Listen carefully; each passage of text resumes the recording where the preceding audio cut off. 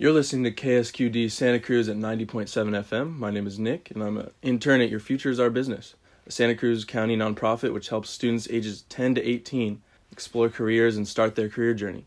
We provide career expos, panels, guest speakers, and more activities to help youth explore careers.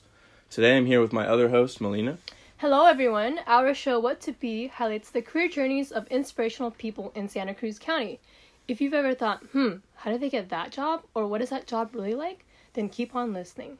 We would like to remind listeners that the opinions expressed by today's guests do not necessarily reflect their career in its entirety. Today we're joined by Chris Cottingham, owner and manager of 365 Producer, as well as Gianna, Vani, administrator and student representative. Can you tell us what your job entails and what type of tasks and skills do you use? Yeah, so I'm a director and a producer. I make a variety of different content, and although typically that means a lot of phone calls with different artists and managers and producers and a lot of our different staff and partners that we have. Ultimately, too, my job as the owner is to clean toilets. And I mean that kind of literally and figuratively. And that my job is to pay attention to the details of the operation, right? So I'm looking at everything from the presentation of the studio to our client interaction to the well-being of our employees and really just paying attention to all the details. And then I mean it literally in that I feel like that's probably one of the most important things for any business is to have a clean bathroom and be able to provide that experience for their clients. And I feel like it also keeps me humble. So that's kind of my round of experience on a day-to-day basis. So my job as administrator, I'm handling a lot of the scheduling, answering the phones when I'm in office, talking to clients, students, producers, anybody who has an interest in the studio and wants to get involved. I also handle students, so we run a great program here. We teach music production, recording and audio engineering, DJing and performance and video production labs. So I answer all questions about those different types of labs and also schedule the students to come in, sit in, and I also enroll the students as well into the courses. So how did 365 Producer come to be, and what's the origin behind that? Well, I've been doing this for about 20 years, and when I say this, making content. I started with kind of a dream when I was 16 years old. I wanted to own my own nightclub, and I worked as a busboy, a cook, a server, every job I could to learn kind of that customer service industry. And then when I was 22, I opened up my first restaurant, lounge, and card room. And at that point, kind of crazy story, there was a bartender that was there that played a really mean blues guitar. And I kind of fell in love with his passion and his drive and his vision and his dream. And so at that point, I said, hey, I'm going to make you a record, and basically started a record label. And I, at that time, had no idea what a record label did. I think I paid a guy $200 at that point to record the record for us. But with that, I kind of came at the music business with an outside-the-box approach. In that, started doing some very unique things. We took a 1974 Airstream trailer, one of those silver Twinkie-looking things, and we gutted it, and we put hardwood floors in it, and we put a recording station in it, and a video switching station. And we started driving around everywhere, basically recording bands and broadcasting them live online. Now, this was back in 2005, right? So imagine, everyone didn't have a computer in their pocket, right? You had to be at home with a good, solid internet connection. Do things the old-fashioned way. Yeah, and do things the old-fashioned way to be able to watch it. But the beauty of what we were doing is that an artist or a band could come to a small venue and potentially play for millions on the other end of the screen. And so that was a very new concept. So new that it got the attention of Capitol and EMI and some of the major record labels. Awesome. So they called me and basically asked that I tour with some of their different bands and broadcast them live online.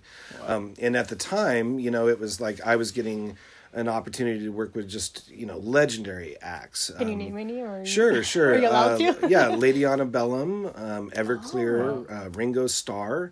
Wow. We worked with Billy Idol. We worked with a lot of different groups to basically broadcast them live online. Devotchka, Vampire Weekend, Girl Talk, like anybody in that kind of 2000s period, if you will, that was popping, and even some of these groups that were just up and coming. They weren't as legendary as they are now. So it gave us a platform, and it gave us an opportunity to go out there. And the funny part about it too is like it was so new that we were doing everything kind of on a duct tape budget, and we had to be very innovative, right? There was no answers out there as far as how to do this. So, here we are in, again, this dinky beat up trailer pulling up next to these multi-million-dollar production trucks that are broadcasting live on TV. And they would all laugh at us when we pulled up. What are you guys doing here?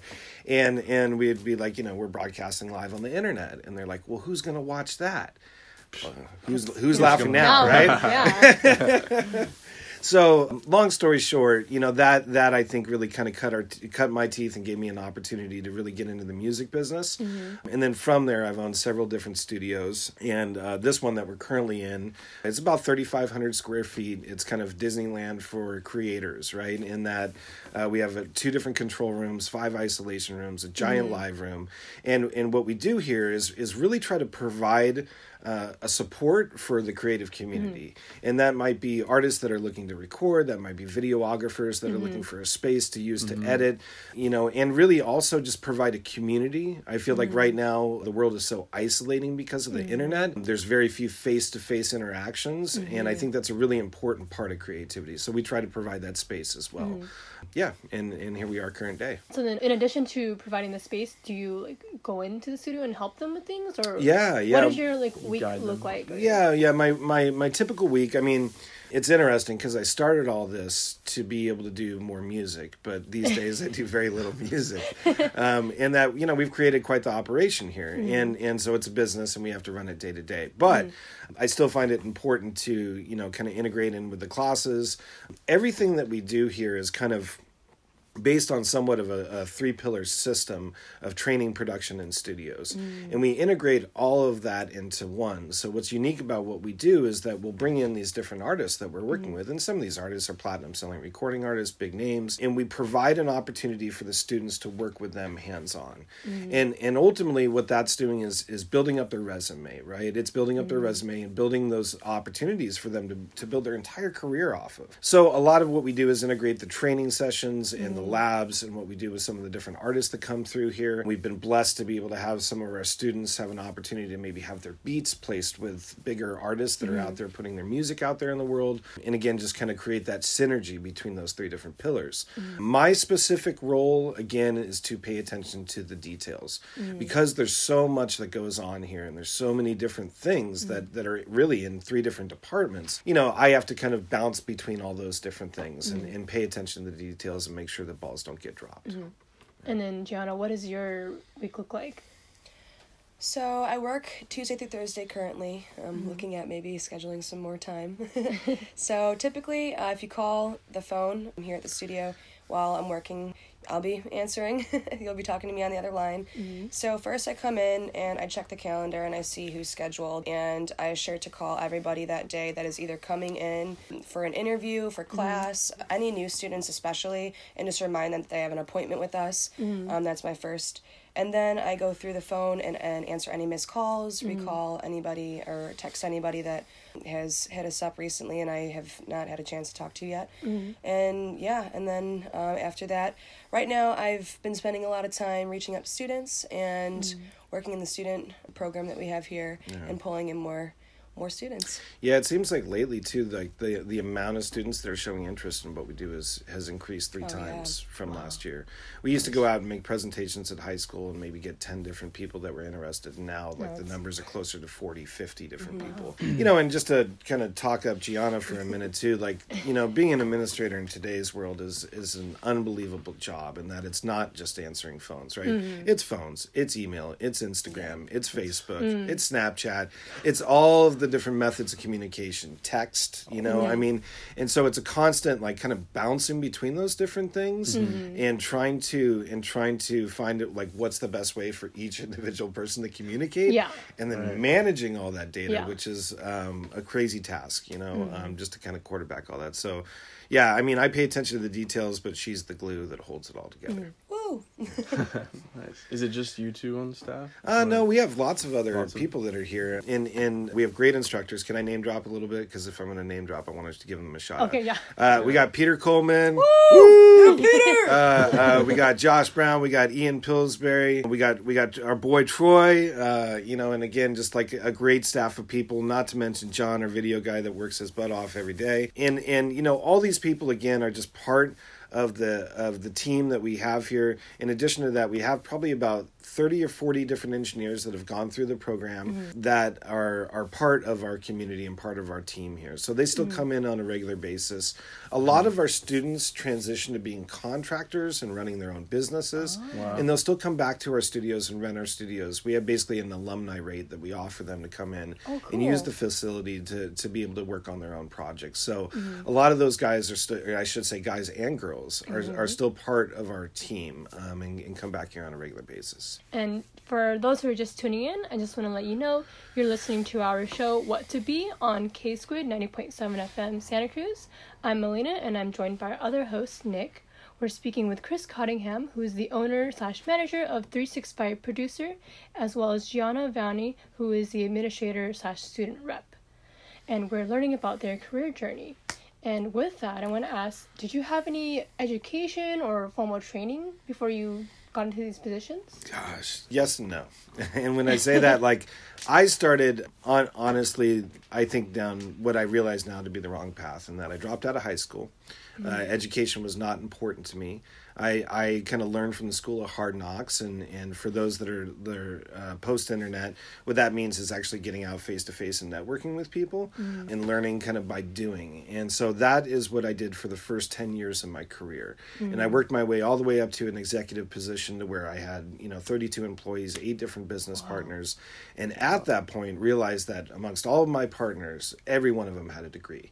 And I was the only one that didn't. Now, where I started to see that limit me is the communication gap between some of the different people, like, the producers, the engineers, the terms, what everybody was talking about. And so I felt like it was really important to go back and kind of learn that terminology. So then I went back to school 10 years later, got my degree in multimedia design and production, and learned then too that education is a lifetime commitment, especially in today's day and age that we live in. Things are constantly changing. Technology is doubling at a rate of every 12 months, if not more now. And so we always have to keep up to date on the education, because oftentimes, like, what students are learning in school, by the time they graduate, it's out-of-date information. So I think it's got to be like kind of a lifetime commitment to education, and also really what inspired our training program. I could say that, I've had a good deal of prepping for this position. I was an administrator for about 7 years for my parents' company. The only difference between their company and this one is there's no text messages, other sources of communicating, right? Yeah. So I was just answering phones, and I worked for a fire and water restoration company, so the phone's not ringing every 5 seconds, which is different as well. But it did prep me in a way. I did do a lot of filing, a lot of organizing, a lot of creating spreadsheets and things like that. So I think that definitely prepped me for this position. As far as student representative, I'm very talkative, I'm very friendly, I'm very social as well. I spent a lot of my time in college and in high school being very social, and I feel like that's what helps me work with students and communicating with them and understanding what they need and how to help them and other things like that. And I also have a great love for music, which makes this job amazing, because I get to stick my head in the door and check out what's going on, every day. So I think it's an interesting story. I mean, not to interrupt, but I think you should tell, like, kind of how did you start here? Yeah, like, how did you stumble into it? Like, that story, I think, is a great story to tell that I think listeners need to hear, for sure. So I was in college, and I knew I wanted to do something with music. I loved music, and I didn't want to go to work every day not liking my job, and I was a business major and decided to change my career path, and so I created my own major and took some music classes and some other things. What was your own major? What was that? So it's a program at the college that I went to where you pick 3 different departments and you pretty much create your own title. Yeah. Wow. So What school is that? Mizzou. I went to a school in the Midwest. Don't go there. No, it's a great school, but the Midwest is boring. Stay in California if you can. Interesting. But yeah, so the 3 categories that I ended up going with is poetry, and I emphasize in lyric writing. I love to write lyrics and things like that. music entrepreneurship. So it taught me how to market myself as an independent musician and how to work with nonprofits and things like that. And then I also had 9 credits left, so I just took arts classes and just made an arts section of my degree that really didn't mean much. And I took a lot of recording and audio engineering classes in college, and I really loved them, and I knew it was something I really wanted to dive into. I used to make beats with my mom when I was a cheerleader in high school, and that's kind of how I got, started into making music. It's and so fun. Yeah, so when it came time to find an internship, I just started looking in California because I only wanted to move to California, and started applying to studios in the area, and Chris was one of the first people who called me back, and we had a phone interview, and we hit it off right away. Yeah. He's such a cool dude. And so I threatened him by telling him I would pack my bags and move out to California in a month to do the internship. And he tried to call my bluff and say, I'll see you when you get out here if you do. Sure did. And I showed up and made things happen. Yeah. And let me tell you too, there's a lot of people that apply for our internship program here from all over the world, and so I sometimes get those emails that are like, hey, I'm thousands of miles away, but would love to come and intern for your company. And then what separates a good intern versus her? Well, that's a really good question. I should say the number one thing that, again, is what got her the position is she showed up, right?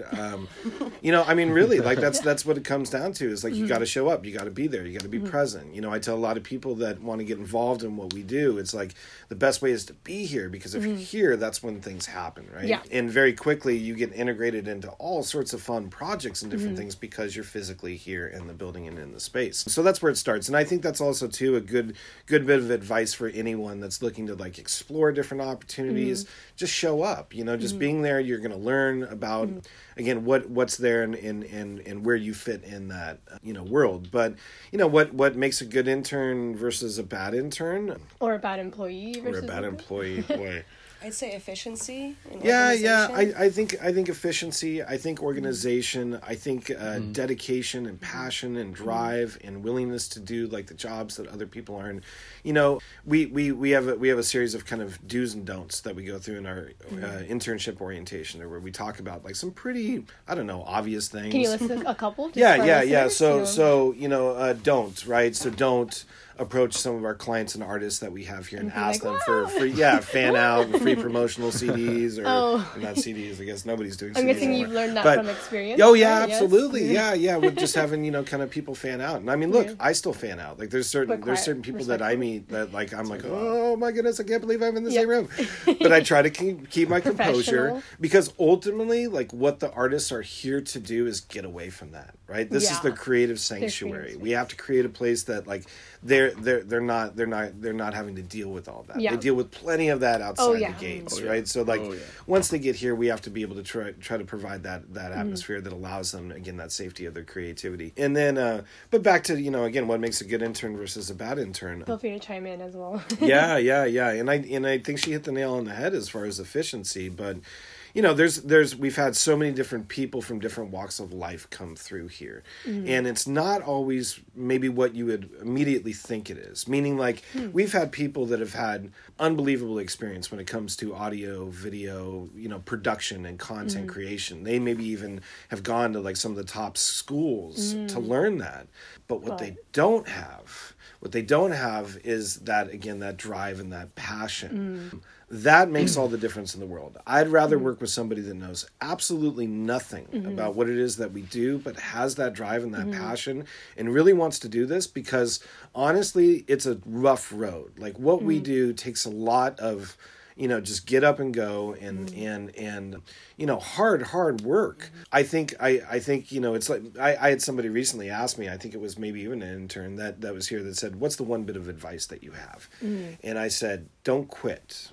Right? Don't quit, because I've been doing this long enough to watch people jump off the Titanic, if you will. Yeah. And the boat wasn't sinking, and so we rode off into the sunset, and they're in the icy waters. So they like hit a road bump and then a road gone. bump, and it's so hard because like, look, the world is created in such a way to where I think it it says, hey, I want to be an artist, or I want to be a musician, or I want to be somebody that's creative, and the whole world is saying, don't do that. That doesn't make any sense. It's not logical, et cetera, et cetera. Well, here we go. Flash forward 2020. We're living in the future now.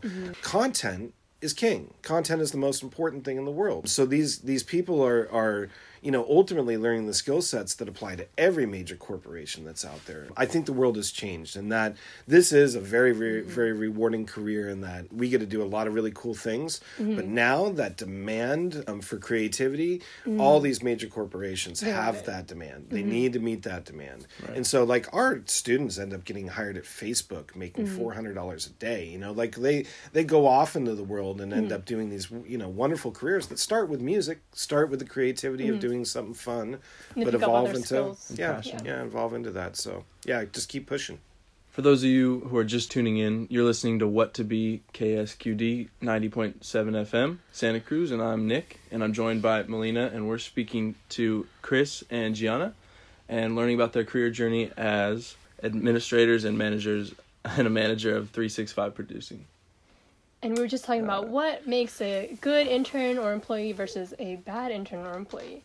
And I want to ask, have you had any experiences or previous jobs that went really, down south and terrible? Or what do you think makes a good leader, manager? I think an honest leader is my number one.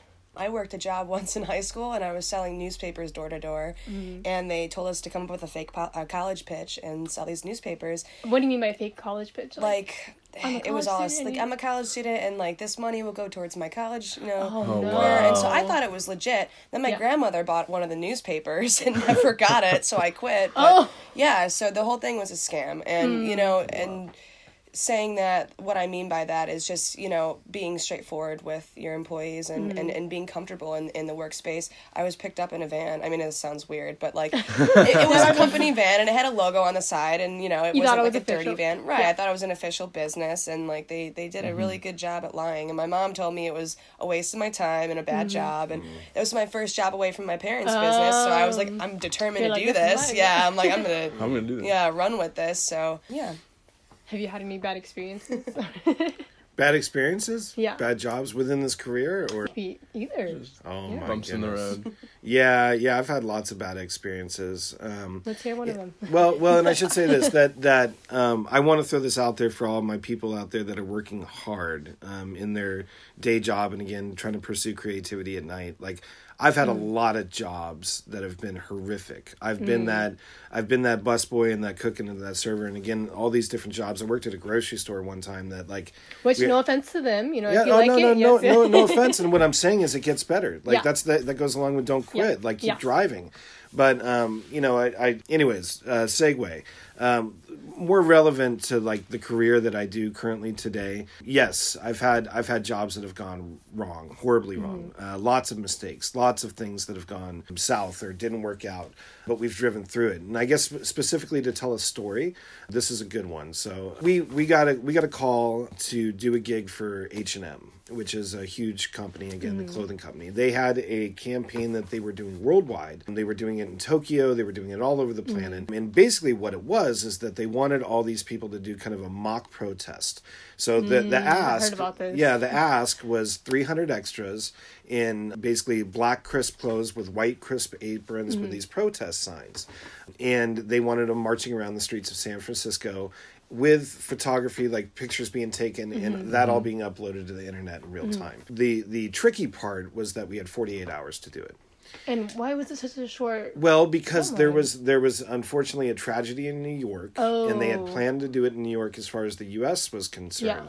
But there was a tragedy in New York that they had to move it basically to another city. And we had 48 hours to put it all together. And we were in 48 hours. We were able to find the 300 extras. We were able to get all the aprons. We were able to make it all happen, working through the night. In the middle of the night in the studio, ironing white aprons. Out to like make this thing happen.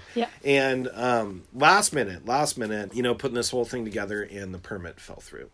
So we needed basically a permit with the city to be able to do this, and we weren't going to be able to do it otherwise. In 48 hours. Now 48 hours, everything moved quick, so Yeah. things were already go. Money was already spent. Yeah. Executives already flew from the East Coast and were at their hotel in the city.